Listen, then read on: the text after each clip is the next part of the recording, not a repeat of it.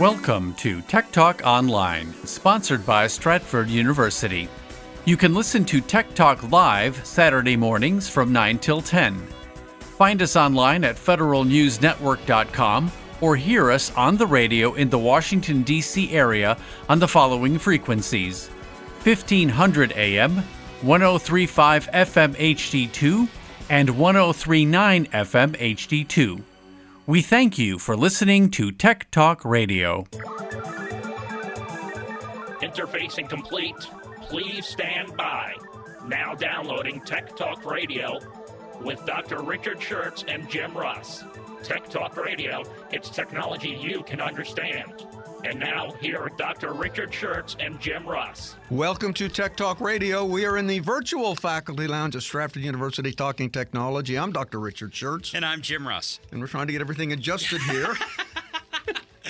Honesty in broadcasting. Yes, there we go. Now we've got. Can you hear yourself? Oh, now I've got everything properly adjusted over here on this side of the console. Well, it's been another big week in technology, of course. Tesla has some problems with their autopilot. Really? Yeah, it's it's a little bit concerning. There are quite a few videos out on how it fails, and we're going to talk about the 10 most common subject lines on phishing emails. These are emails that try to trick you into giving up your information, and that's always a big problem. Yeah. And I've got a couple of things from 10 years ago on the show. 10 years ago? From 10 years ago, a couple of items from 10 years ago that we'll talk about. One was a self-adjusting glasses, that you just buy the glasses and then the user can just adjust the magnification themselves.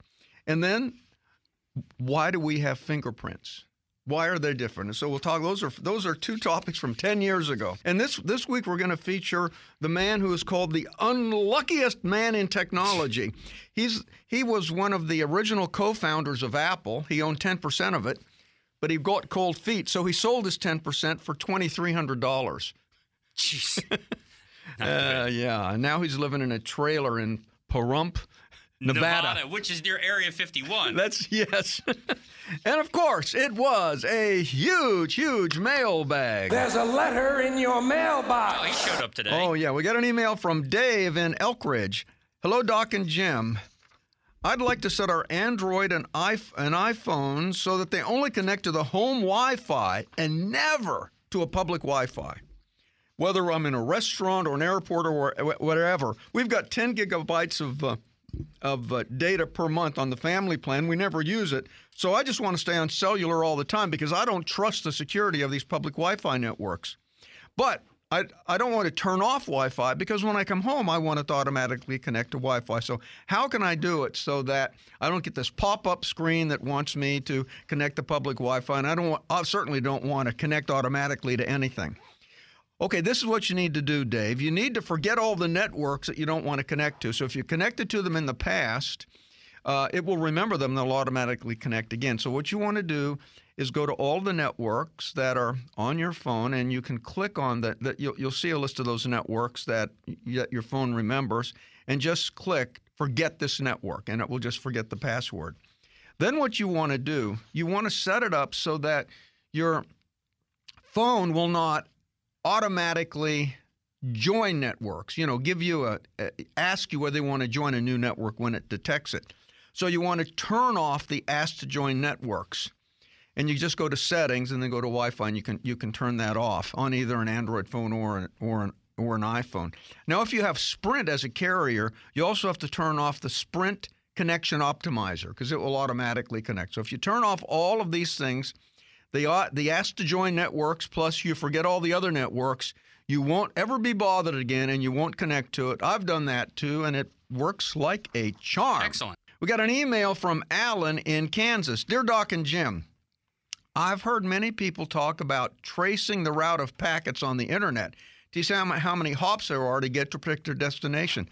How's this accomplished? Love the show, Alan in Kansas. Well, Alan, it's done with something called Traceroute. Now, Traceroute is a computer network diagnostic tool for displaying the route or the path, and it measures the packet delay as it goes through the network. So what happens is the history of the route is recorded as a round trip time as the packet as the packet goes to each successive host. So it will go to the first host, and it will ping it, and it will ask that host to send back a message to the originating IP address saying this is the name of the host and this is when the packet arrived. Then when the packet gets to the next host, it will ask for a ping, and it will it will send back a message with the name of the host and then the time that the ping was sent. And you'll then see each successive host, as you're hopping through the network, send back a ping signal, which will tell them the name of the server and the time that it was sent back. And that way you can get a path. So it's very fun to do. I do this a lot. Now, the traceroute command is available on a number of modern operating systems. On the Apple Mac OS, it's available by opening Network Utilities and selecting Trace Route tab, as well as by typing Trace Route command into the terminal. On a Unix system such as FreeBSD or Linux, it's available as Trace Route command in the terminal. In Microsoft Windows, it's called Trace RT. Trace RT, which would be Tracert, T-A-R-C-E-R-T. All you need to do is open up the command window and type Tracert, and then the name of the name of the website that you want to track down, and it will just give you all of the hops as it goes through the network. We got an email from Alan in Kansas. Dear Doc and Jim, I've heard many people talk about. Oh no, that's this. That is the same one. Okay. What did you do here? I don't know what happened here, but I had the same email twice. Maybe it was a really good question. It must have been an early morning activity. What glass of wine were you on? Yeah, that was on my third glass on that one. Yeah, we got an email from Lynn in Ohio. Dear Doc and Jim, I recently bought a new TV with HDMI inputs. The salesman told me I had to buy these expensive cables that support HDMI 2.0. Now, do I really need to buy a new set of cables, or won't my old cables work? Love the podcast. Lynn in Ohio. Well, Lynn, there are only two cable designations that are legitimate and recognized by the HDMI organization. One is called high speed, and one is called standard speed. That's it. There's no HDMI 2 specification for cables. The standard speed can handle bandwidth for HD up to 1080i. You know, that's up to 1080i. That would be an HD signal. And high-speed cables can handle up to a 4K bandwidth for a 4K TV. So if you probably have a 4K TV, it says you got a new TV. So you do want to get the high-speed cables. Now there's a pretty good chance that your old cables will work just fine with 4K, even if they're standard speed. So what I would do, because since HDMI is a digital standard, it either works or it doesn't work. So what I would do, I'd take your old cables, plug them in, see how they work. And if they work, boom, you've got it. Now, if you purchased your cables before 2009, they may not support the bandwidth. But if you bought them since 2009, I'm pretty certain that they're going to work for you. Now, by the way, the only specs out there relate to the hardware that is being connected. The receiver and the other gear have to support the standard. So like HDMI 1.4, that came out in 2009. That supports 4K video, HDMI Ethernet. It supports audio return channel, which will connect to the speakers, ARC, as well as 3D over HDMI. Now, the reason that cables made after 2009 will probably work for you is because the 2009 standard, HDMI 1.4, supported 4K video. Then they came out with HDMI 2.0 in 2013. That supports 2K at 60 frames per second. And they came out with HDMI 2.0A in 2015, and that supports high dynamic range video. So the only specs are on the hardware, not on the cable. So just get a high-speed cable and you'll be just fine. We got an email from Barbie in Reston. Dear Tech Talk, I've got a MacBook Pro, and I love this computer, but I'm required to run some software for my work that only supports Windows. What are my options? Love the show, Barbie in Reston. Well, your best option is to use a virtual machine to run the Windows application on a Mac without rebooting. Now, for maximum performance, particularly for gaming, you should use a dual boot system, but it sounds to me like you got business software applications and you don't need super bandwidth, so I'd say the virtual machine is your best bet. Now, the virtual machine allows you to install Windows or any other operating system in a window on your Mac laptop. The Windows program thinks it's running on a real computer, but actually it's running inside of a piece of software on your Mac that's been configured to look like the hardware. It's called a virtual machine. Now, you need a Windows license to install Windows on the virtual machine. If you already got a product key, you can just download the Windows. You can install it for free and then put in the product key. Now, two popular virtual machine programs for the Mac are Parallels and VM Fusion. Each of these are paid programs, so you'll have to buy both the Windows license and the copy of the virtual machine license. Now, if you want a completely open source virtual machine, you can get VirtualBox for Mac, but its 3D graphics support and Mac operating system integration are not as good. So I'd recommend you spring for the paid versions, either Parallels or VMware. Now, you can try out both of these, Parallels or VMware, as a free trial to see how you like it before you buy it. Now, installing Windows as a real operating system for your Mac is a good idea if you want to play games. So when you install Windows on your Mac, you'll be able to use Windows application. It'll run right on the Mac. Now, the good thing is the new Macs will actually support Windows directly. But if you want to actually have both the Windows operating system available as well as the Mac operating system available, you need to have a dual boot system. So you want to use Apple's Boot Camp. And what you do is only one operating system can run at a time. So whenever you start up, Boot Camp will take over and it will say, do you want to load the Mac operating system or the Windows operating system? And then you pick the one that you want. The nice thing is you're running, Windows natively, so you've got great speed for gaming. But I don't think you need that complexity because you're not running games. We got an email from Carol in Manassas. Dear Doc and Jim, what is the Mirai botnet? And how can I protect my devices? Carol in Manassas. Well, the Mirai botnet was first discovered in 2016 when it took over, when it actually infected over 500,000 Internet of Things devices. That would be like, routers or webcams, anything connected to the Internet.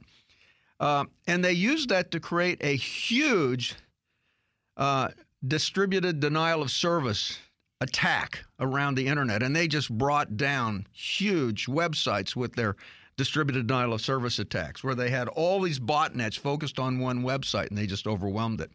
By 2019, Mirai has been tweaked and updated to handle additional target hardware. In particular, they're targeting enterprise links because they want to have access to higher bandwidth, and that gives them more firepower for their distributed denial of service botnet attacks. This variant of Mirai continues to attack consumer routers, though, as well as cameras and other connected devices. Now, the creators of Mirai botnet software actually were arrested. They pleaded guilty. They were given probation. And for a time, Mirai was shut down. But it turns out other people got the code, tweaked it, and released it again. So now it's active again. It uses known exploits it uses, say, default credentials to log on, that are just assigned by the manufacturer. And a lot of people don't change those things. It also takes advantage of some bugs in the software. So you always want to update the firmware on your device and update any software on your device. And you need to go to the manufacturer to get that done. And you want to change your administrative credentials, that's username and password, as soon as possible, and do not use the password, the username and password that was assigned by the manufacturer, because Mirai knows that. And if your manufacturer stopped releasing new firmware updates, or if the administrative credentials are hard-coded into the hardware, you probably should consider replacing the device. There are a number of poorly constructed devices out of China that are that way. So That's all you have to do to avoid Mirai, because you don't want to participate as a member of one of these big distributed denial of service botnet attacks. We got an email from John in Fairfax. Dear Doc and Jim, why are cables so expensive? Can I just buy a cheap cable instead of getting the expensive one that the stores are pushing and still survive? Love the podcast. John in Fairfax. Well, John, stores are always pushing expensive cables because guess what? They make more money on them. And they figure you're going to buy it anyway because, well, you need the cable, you don't have a lot of time, and they're going to recommend it. Now, the truth is that in the old days, when we were running analog audio and analog video, cable quality did make a difference. So these fancy gold-plated connectors and fancy shielding actually did produce a better picture because you have to have a certain degree of signal to noise in an analog picture to get high quality. On the other hand, when we went to digital communication, and that would be with HDMI, USB, and other protocols, digital communication either works or not. And it turns out digital communication is very good at just getting rid of any kind of distortion, any kind of noise that comes into the cable. So actually, with the digital communication protocol, you can actually use a crummy cable, and if it works, you've got no degradation in quality at all. It either works or doesn't work. So in fact, the cheap cable will work pretty much as well as these super expensive ones. So you don't need to waste your money. But if you want to save more money, frequently you can get refurbished electronics, refurbished iPhones. They're not bad. They're refurbished by the manufacturer. They come with a guarantee. You save money there. And when you buy electronics, never, ever buy that extended warranty. It's a complete ripoff. We got an email from Len in Woodbridge. Dear Tech Talk, sometimes I log into Facebook at a friend's house, and then I forget to log out. Is there a way to log out remotely after I'm at home? I don't want somebody posting stuff to my account. Thanks, Len in Woodbridge. Well, it is easy to forget to sign out of Facebook every time you move on to something different. And it's extremely important to log out because if you leave, say, logged in, somebody could log into that computer and they could do whatever they want with your account because they would be logged into your account. You can remotely turn off a Facebook session. Now, if you want to do it from a computer, you simply log into your Facebook account on the computer. Then you click on the little gear-shaped icon located in the upper right-hand corner. Then you click on Settings. Then you click on Security and Login, and then you'll see a section called Where You're Logged In, and you'll see a list of devices you're currently logged on. It'll be the device you're on now plus everything else. You can click on each one of those devices, and then you can log out of each of the device individually, and then you're off. And so you can completely control who's logged into your Facebook account. Now, if you're on you can also do that from your mobile device. Simply open up the Facebook app. Tap on the menu button, and which looks like 3 horizontal dots. You then scroll down to Settings and Privacy link. Tap on Settings. Again, tap on Security and Login. Scroll down to it says Where You're Logged In. Again, you'll see a list of devices. Just click on each one of the devices, and then you can tap Log Out of that device, and you are good to go. That was a good question. We got an email from David in Kansas. Dear Doc and Jim, I have quite a few old smartphones and tablets in the house. I'd like to find a use for them. Is there any way that I can use them as a wireless security cam? Well, that's an interesting idea. That's a great idea, David. Well, you are in luck. There's a simple app that you can download, and you can turn them into a wireless security cam. It's called Epoch Cam, EPOC Cam, and it's a fantastic free app, and you just download it, and it will turn your iPad or your iPhone into a streaming video that you can connect to any web browser. It's available for both the Android and the iPhone. The app's easy to install and set up. Simply download it, install, run the app that matches your device. Then you place the camera facing where you want it to look. You'll need to enter in the Wi-Fi connection password, and you want to jot down the IP address that the app gives you for monitoring it. Write that IP address down. Then when you go to any web browser, you simply type in that IP address, and boom, you will see exactly what that iPhone or iPad is seeing in your house, and you can check it out. It's really a good application for some of these old devices.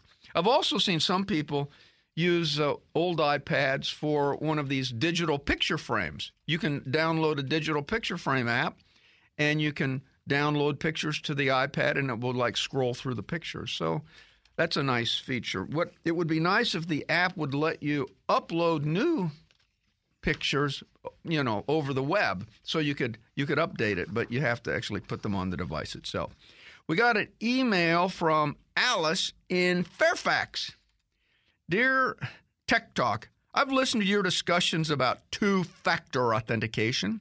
Wow, Alice is really on top of that.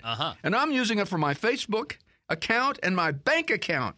Excellent, Alice. Of course, two-factor authentication is you have the password of the account, so you log in using your password, and then the website sends a text message to your mobile phone or to another email account.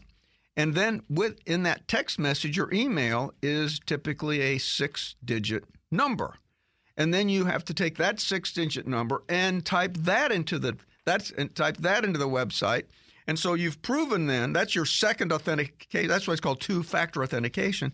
And it's more secure because if somebody steals your password but they don't have your cell phone, they can't log on. The problem that I'm getting, I'm going back to Alice's letter now after that small aside. The problem is I'm getting ready to buy a new phone in a few days, and I'm afraid with my new phone, this two-factor authentication is not going to work. Alice in Fairfax. Well, Alice, you don't really need to worry about getting locked out of your accounts. Two-factor authentication is ties the security of your account to your phone number, not to the phone itself. Therefore, if you're simply switching to a new phone and keeping the same phone number, it's not going to affect your ability to log on at all. However, if you're going to get a new phone, say with a new carrier, and you're not porting your number over and you get a new phone number, that will be a problem because it's, the second factor authentication is going to go to your old phone number. So if you're going to get a new phone number, what you want to do is before you get the new phone number, you disable two-factor authentication on all your accounts. And then after you get the new phone number, you re-enable it with the new phone number. If you don't disable it before you get the new phone number, you're going to have a problem. We got an email from Arnie in Colorado Springs. Hi, Dr. Schertz. I recently noticed that the address line on my iPad when I look at a site says not secure. Very lightly to the left of the address. Like he said, I went to DSLreports.com and it was not secure. That's to the left. He went to ESPN.com and it also said not secure. The not secure part is a kind of dim strip. It's in dim script just to the left of the address. What does that actually mean? Does this mean that I'm vulnerable to attack? No. Arnie, all that means is you are not using secure socket layer. You can either go in, communicate to a website using unencrypted data. That would be HTTP, and people can intercept your data to and from the website. So usually, if you're going to be putting in passwords and other things, you'd rather have an encrypted connection between you and the website. And the encrypted connection between you and the website is called Secure Socket Layer, SSL, and that's indicated in the web addresses HTTPS:/. Now, I went to DS, and most websites support both, by the way. So if you log on to DSLreports.com and you put an HTTP://DSLreports.com, it's going to say not secure. But if you put HTTPS in front of the web address and go to DSLreports.com, it will enable secure socket layer, and you won't get that not secure. So DSL Reports supports both encrypted and unencrypted data streams. Now, what's interesting, and I was surprised, when I went to ESPN.com, it didn't support HTTPS. So ESPN.com did not support secure socket layer, and I was a little surprised at that. Most websites do support both. We got an email from Tom Schum. Dear Tech Talk, I listened to your discussion about adjustable eyeglasses last week, and the site you referenced is dormant. Now, you can actually buy adjustable glasses for $88.95. This is using the same technology that this guy invented. you simply go to micromark.com and search for iJusters, EYEJUSTERS. Now, they have an adjustable strength from 0.5 to 4.0 diopters, which is a wide range of magnification. And you can simply turn the hidden eye dial to change the magnification instantly. So that actually is still available, but they're no longer be giving them away for free. You buy them. But I agree, they do look a little bit nerdy. What do you think of those, Jim? You see that picture? We talked about this last week. Yeah. They're awful.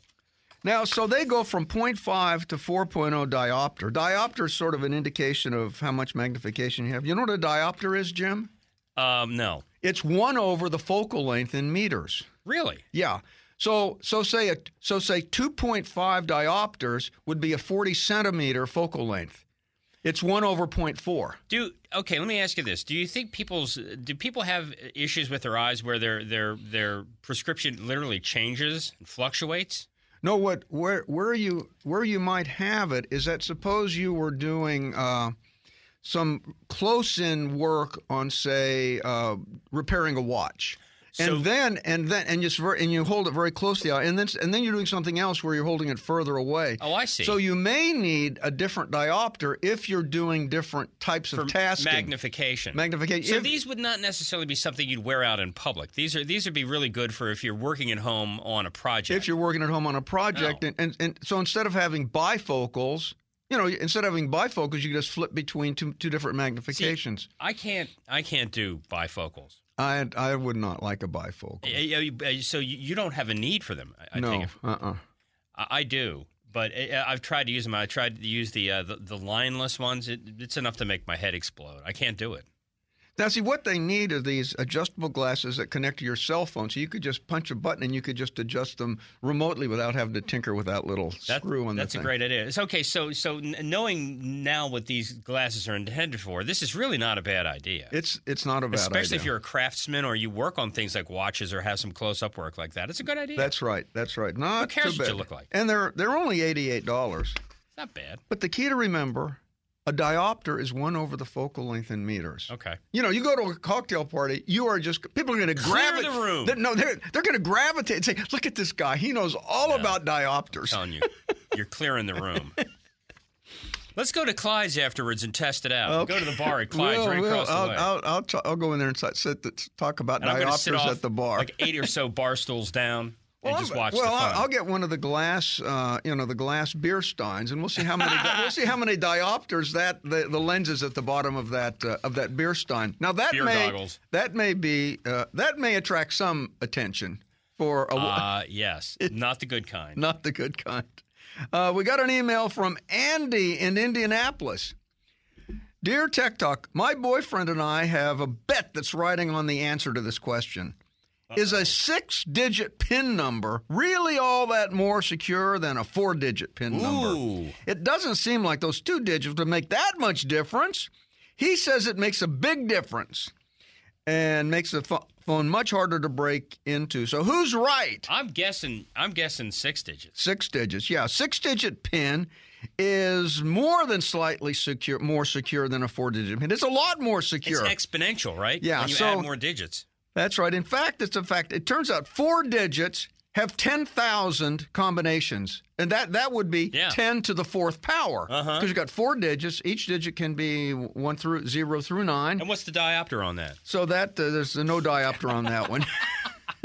So a 4-digit PIN has 10,000 combinations. So somebody's going to try to get into your phone and they have to go through it 10,000 times. But that would take them a while. But if you've got 6 digits, it's 10 to the 6th power, and that's 1 million possibilities. So there's a big difference between 1 million combinations and 10,000. Yeah. So a 6-digit PIN is much, much better. And that's why, Apple, that's why all the iPhone manufacturers, the Android phones are trying to push people to 6-digit PINs. And people can remember 6 digits. I mean, if it were like a 14-digit PIN, people couldn't remember it. Like pi. You use pi as your passcode. Oh, you use pi as the passcode, yeah. I mean, I'm sure that's going to That's, that might work for you. It might work. How many digits can you remember in pi? I don't know.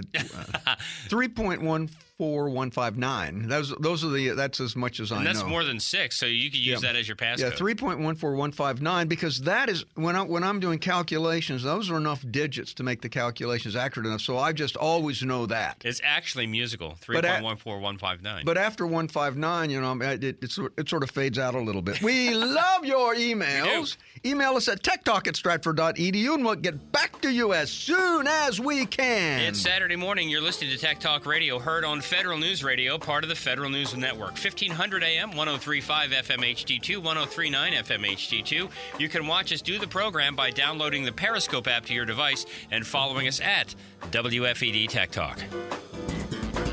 If it's technology, it's Tech Talk Radio. IT trends, software, the internet, and IT careers. More of Tech Talk Radio, presented by Stratford University, coming up in a moment.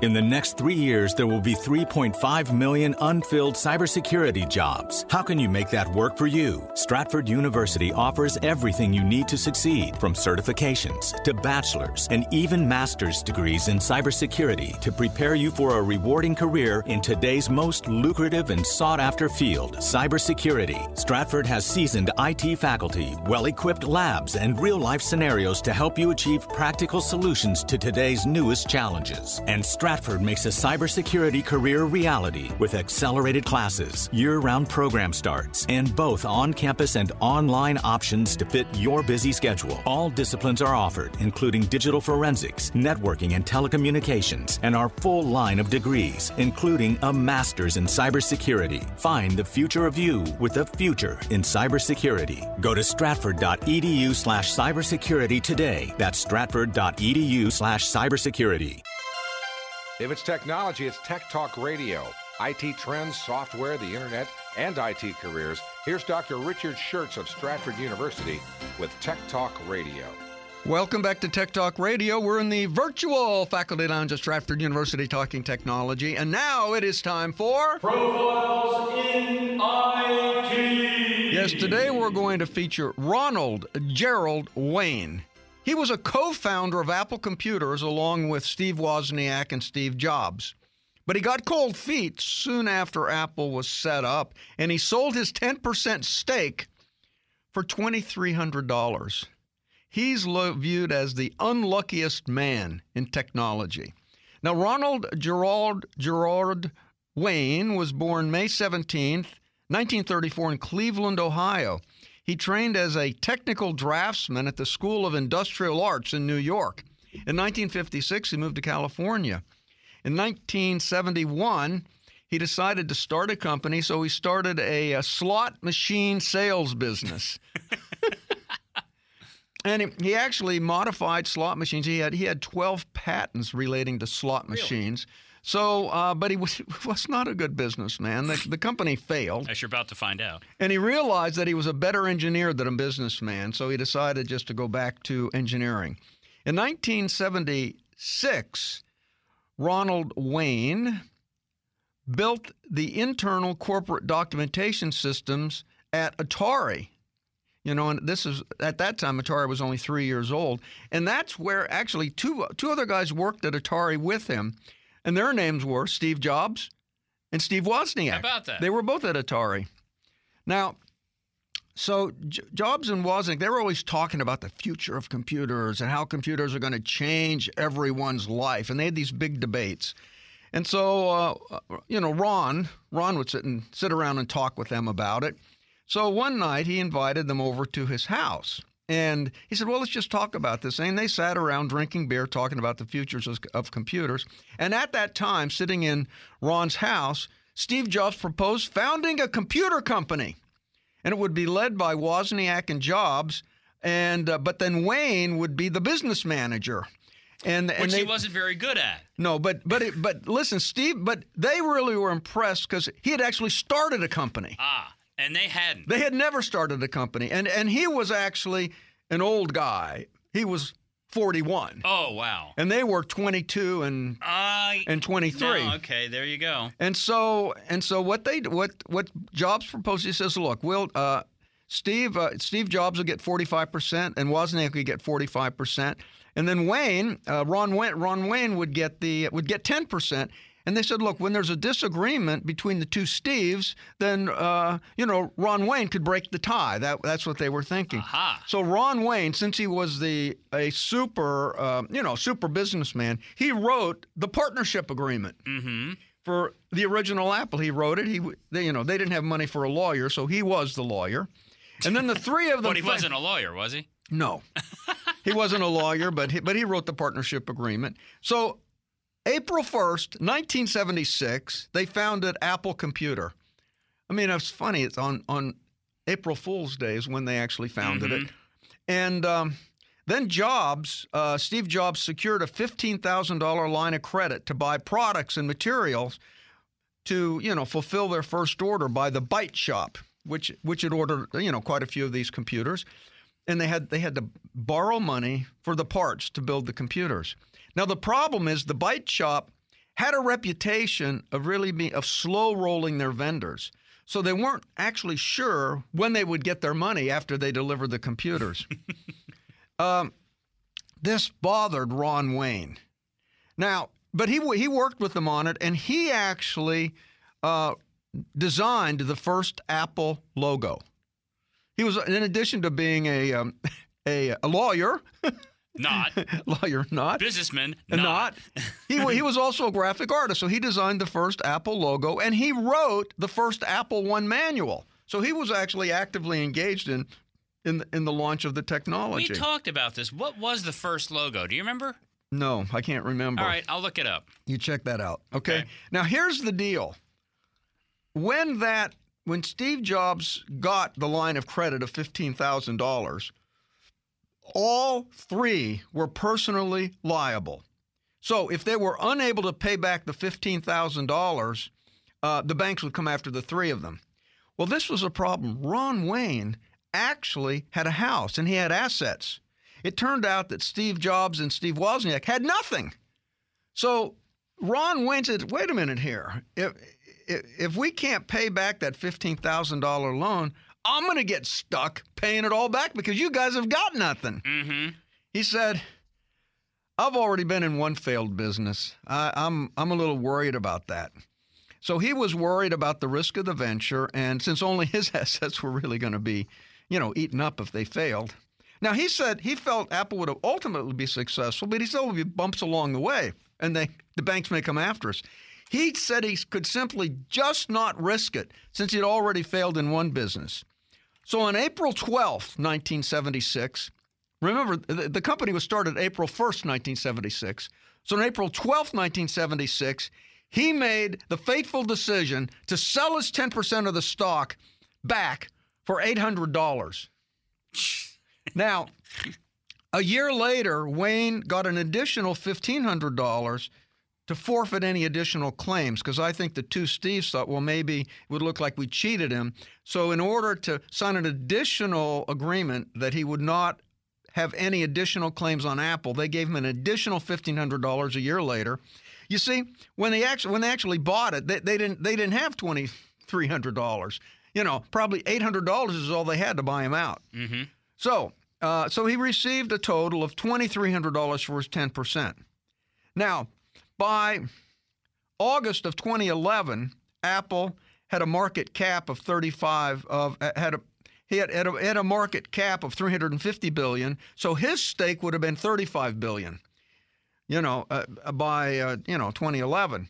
But I just looked up the market cap, this morning, and the market cap now is around $900 billion, and his share would have been $90 billion. Oh my gosh! Now, the market cap a year ago was about a trillion, but it's gone down $100 billion in the last year because iPhone X's not selling. Mm-hmm. Now, Wayne says he doesn't regret selling the stock and that he believes he made the best decision with the information available to him at the time. I don't believe it when he says, well, I don't regret that I sold the stock. I don't buy that at all. Now, Wayne resisted Jobs' attempts to get him to return And Ron Wayne stayed at Atari until 1978. Then he joined Lawrence Livermore Labs and later an electronics company in Salinas, California.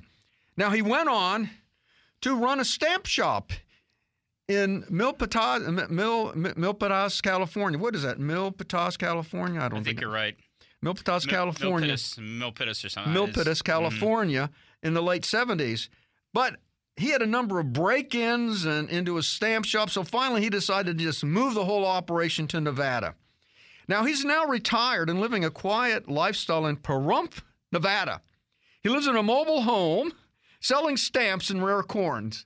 I mean, Pahrump, Nevada, that's like a bedroom community of Las Vegas. It's in the desert, and it's on the border of Area 51. Yeah, it is. It's desolate out there. It is desolate, and it's mobile homes is what it is. Yeah, it's desolate. It's like a bedroom community for Las Vegas. People who can't afford to live in the city, they live out there in trailers. Mm-hmm. It is desolate. I've been out there. I wanted to go out and see what. Were you looking for vacation land or something? No, I was just curious about this Area 51. Were you really? Okay, but this is the deal. Let me tell you, it is not worth driving out to. Well, there's nothing to see but chain link fence, right? There's nothing to see.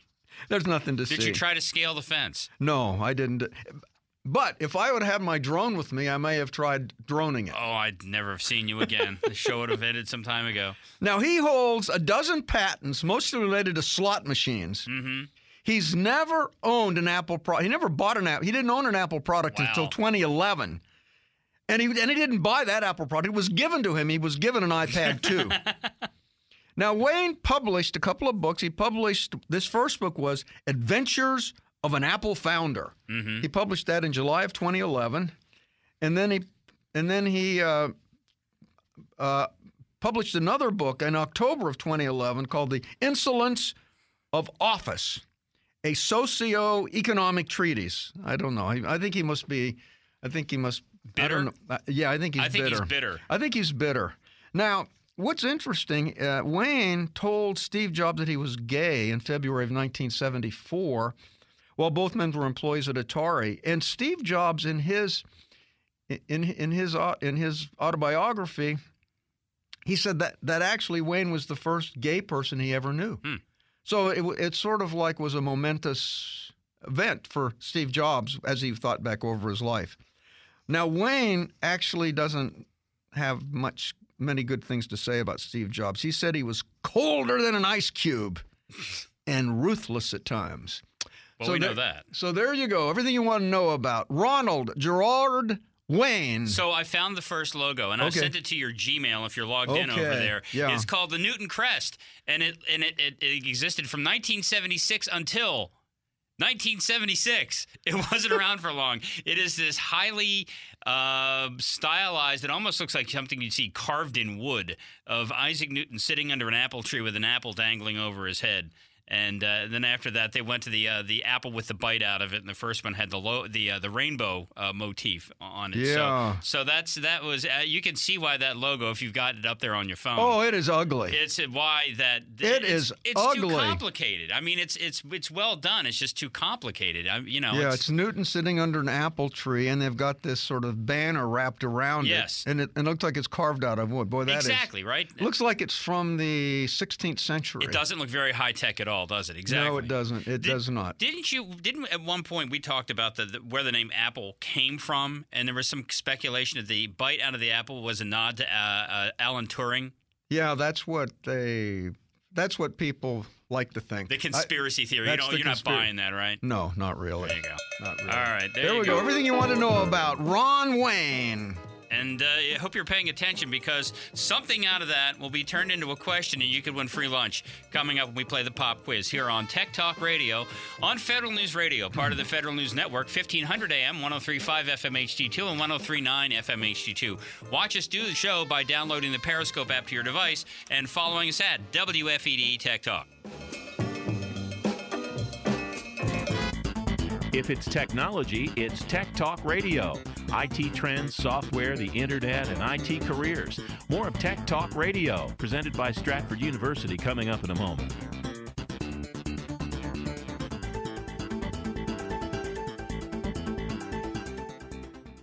In the next 3 years, there will be 3.5 million unfilled cybersecurity jobs. How can you make that work for you? Stratford University offers everything you need to succeed, from certifications to bachelor's and even master's degrees in cybersecurity to prepare you for a rewarding career in today's most lucrative and sought-after field, cybersecurity. Stratford has seasoned IT faculty, well-equipped labs, and real-life scenarios to help you achieve practical solutions to today's newest challenges. And Stratford makes a cybersecurity career reality with accelerated classes, year-round program starts, and both on-campus and online options to fit your busy schedule. All disciplines are offered, including digital forensics, networking, and telecommunications, and our full line of degrees, including a master's in cybersecurity. Find the future of you with a future in cybersecurity. Go to stratford.edu/cybersecurity today. That's stratford.edu/cybersecurity. If it's technology, it's Tech Talk Radio. IT trends, software, the internet, and IT careers. Here's Dr. Richard Schertz of Stratford University with Tech Talk Radio.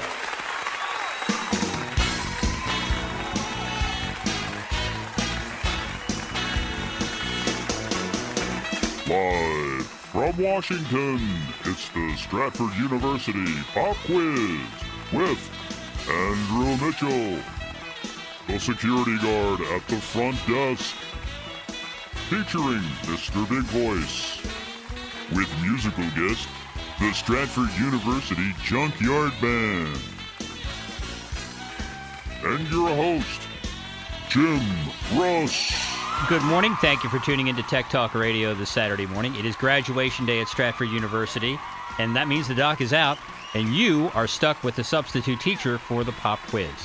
Profiles in IT, we just featured Ronald Gerald Wayne, the unluckiest man in technology, who co-founded Apple Computer with Steve Jobs and Steve Wozniak. Things didn't exactly work out between those three, and Ronald Gerald Wayne in 1976 wound up selling his shares in Apple Computer for $2,300. That's right, $2,300. If he'd held on to it, it would be worth $35 billion today. Well, things haven't gotten any better for Ronald Gerald Wayne. Today's pop quiz question, where does Ronald Gerald Wayne now live? Wow, Jim, you really know how to kick a guy when he's down. But if you know the answer to the pop quiz, now's your chance to turn it into free food by picking up the phone and giving us a call.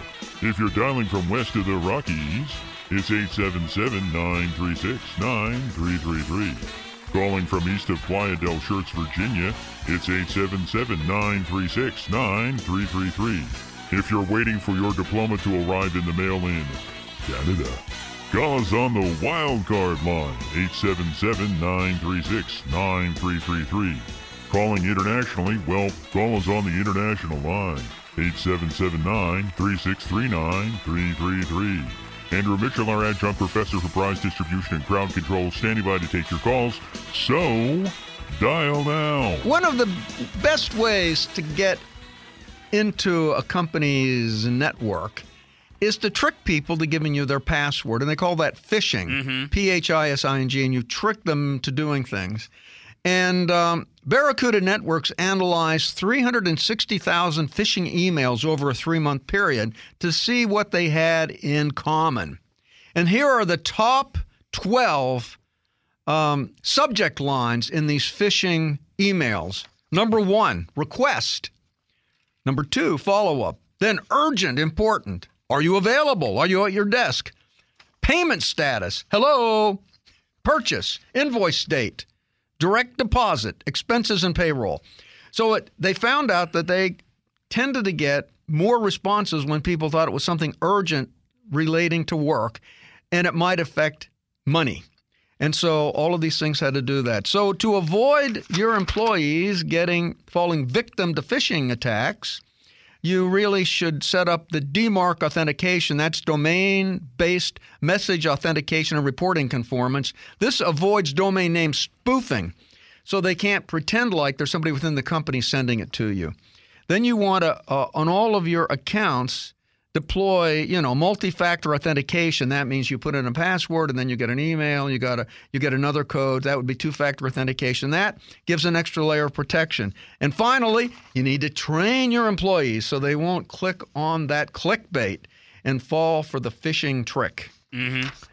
Continue along, please. Okay, facial recognition is being used to track down criminals, and it is working.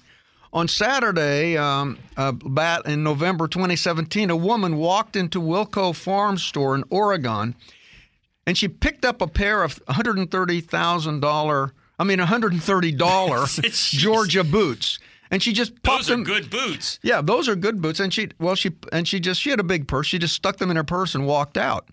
But 24 hours later, she turned herself into the Washington County Jail. And why did that happen? Why did that happen, Doc? Because they were using Amazon's recognition software. That's facial recognition software. And what the county sheriff, what they had done, they loaded up all the mugshots from anybody that had ever been in the county jail. So and then she'd been in the county jail. She had apparently been to the county jail. She had a mugshot down there. Recidivist. And so then what happened was, after they loaded in all the pictures that were in their files, they just took the picture from the webcam in the store, and they uploaded it to the Amazon recognition software, and it just went through all of those things, and it pulled out two or three suspects. They identified her quickly.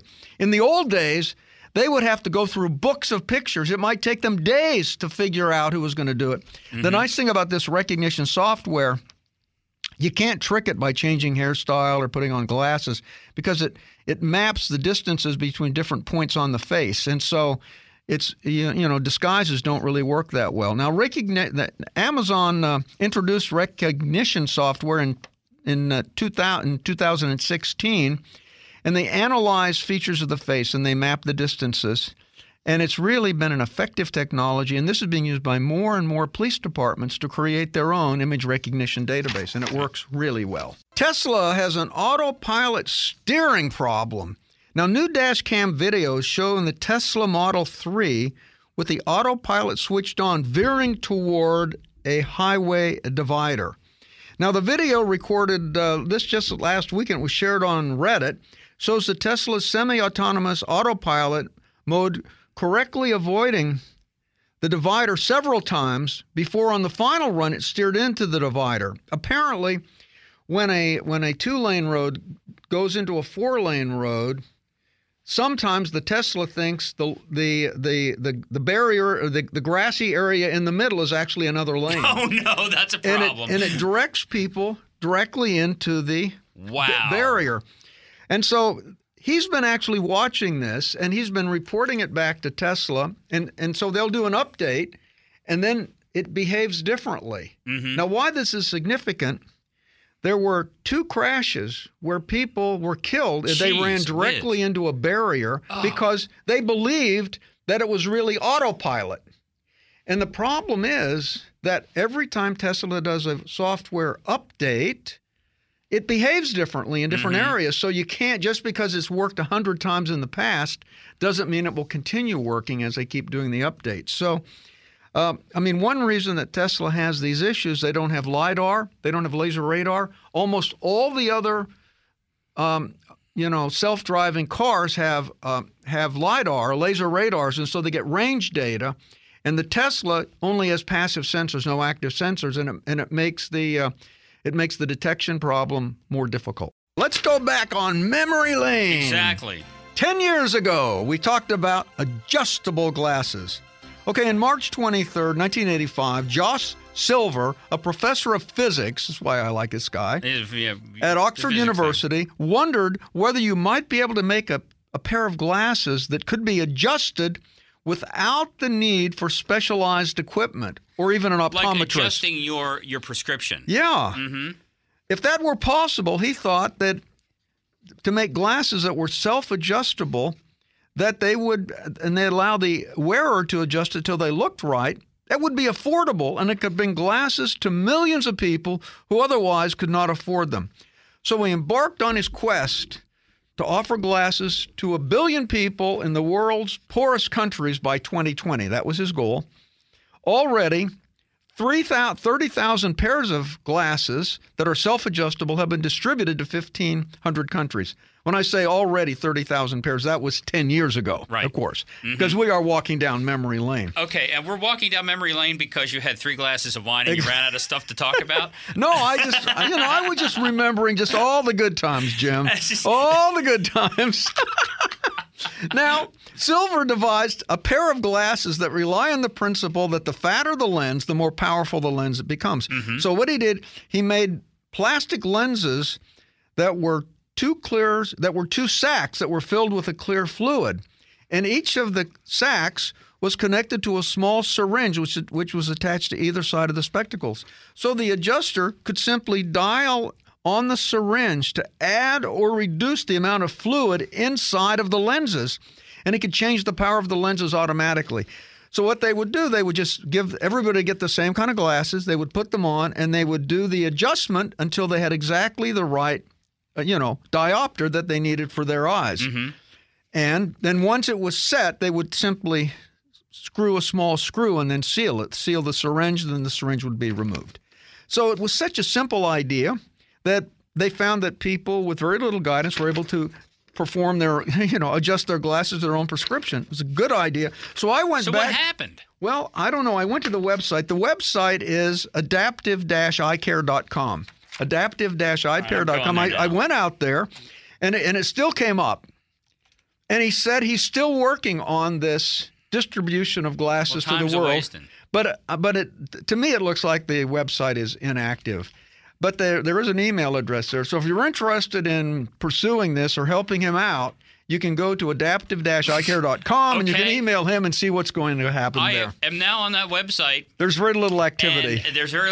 But I can tell you within 2 seconds why this isn't going to work. These are the dumbest looking glasses I've ever seen in my life. They look like Ollie glasses times 1,000, right? Yeah. They're huge. They are huge. They're huge. These are not exactly fashion frames. No, I think you're right. But they're self-adjustable. So what? They look like hell. They really look awful. I know. Okay, well, thanks for that stroll down. Okay. Now I have another stroll. I got another stroll down memory lane here. We answered the vexing question 10 years ago. Why? Why do we have fingerprints? Doc, why do we have fingerprints? Have you ever gotten up and wondered that why in the world do we have fingerprints? And I mean, it's not for identification, not for fingerprint ID. Honestly, I think there would have to have had some substances taken in order to think. Well, some researchers 10 years ago at Johns Hopkins University found a purpose for fingerprints. They help you feel things more accurately. It turns out that when you run your fingers with the grooves on your fingers over a particular thing with texture, you feel vibrations. And the fingerprints allow the surface to transmit vibrations to you, and it gives you a more sensitive touch. Now, you don't want it so it only rubs in one direction, so you want to be able to rub in any direction to feel a vibration. So that's why the fingerprints are circular, so that no matter which direction you go, you'll get the vibrations. Okay, so here's a question. There are people that have tried to take their fingerprints off so they're not detectable because of they're the criminal element. Yeah. I wonder how this affects their ability to feel things. They're going to lose the good vibrations. And there we go. There's why we have swirls in our fingerprints. And another walk down memory lane. That's it for this week. Tune in next week for more Tech Talk Radio. Heard every Saturday at 9 on Federal News Radio, part of the Federal News Network. 1500 AM, 103.5 FM HD2, and 103.9 FM HD2. And on the web at federalnewsnetwork.com. Learn more about the programs at Stratford University by going to stratford.edu. Tech Talk Radio is a presentation of Stratford University and Dr. Richard Schertz.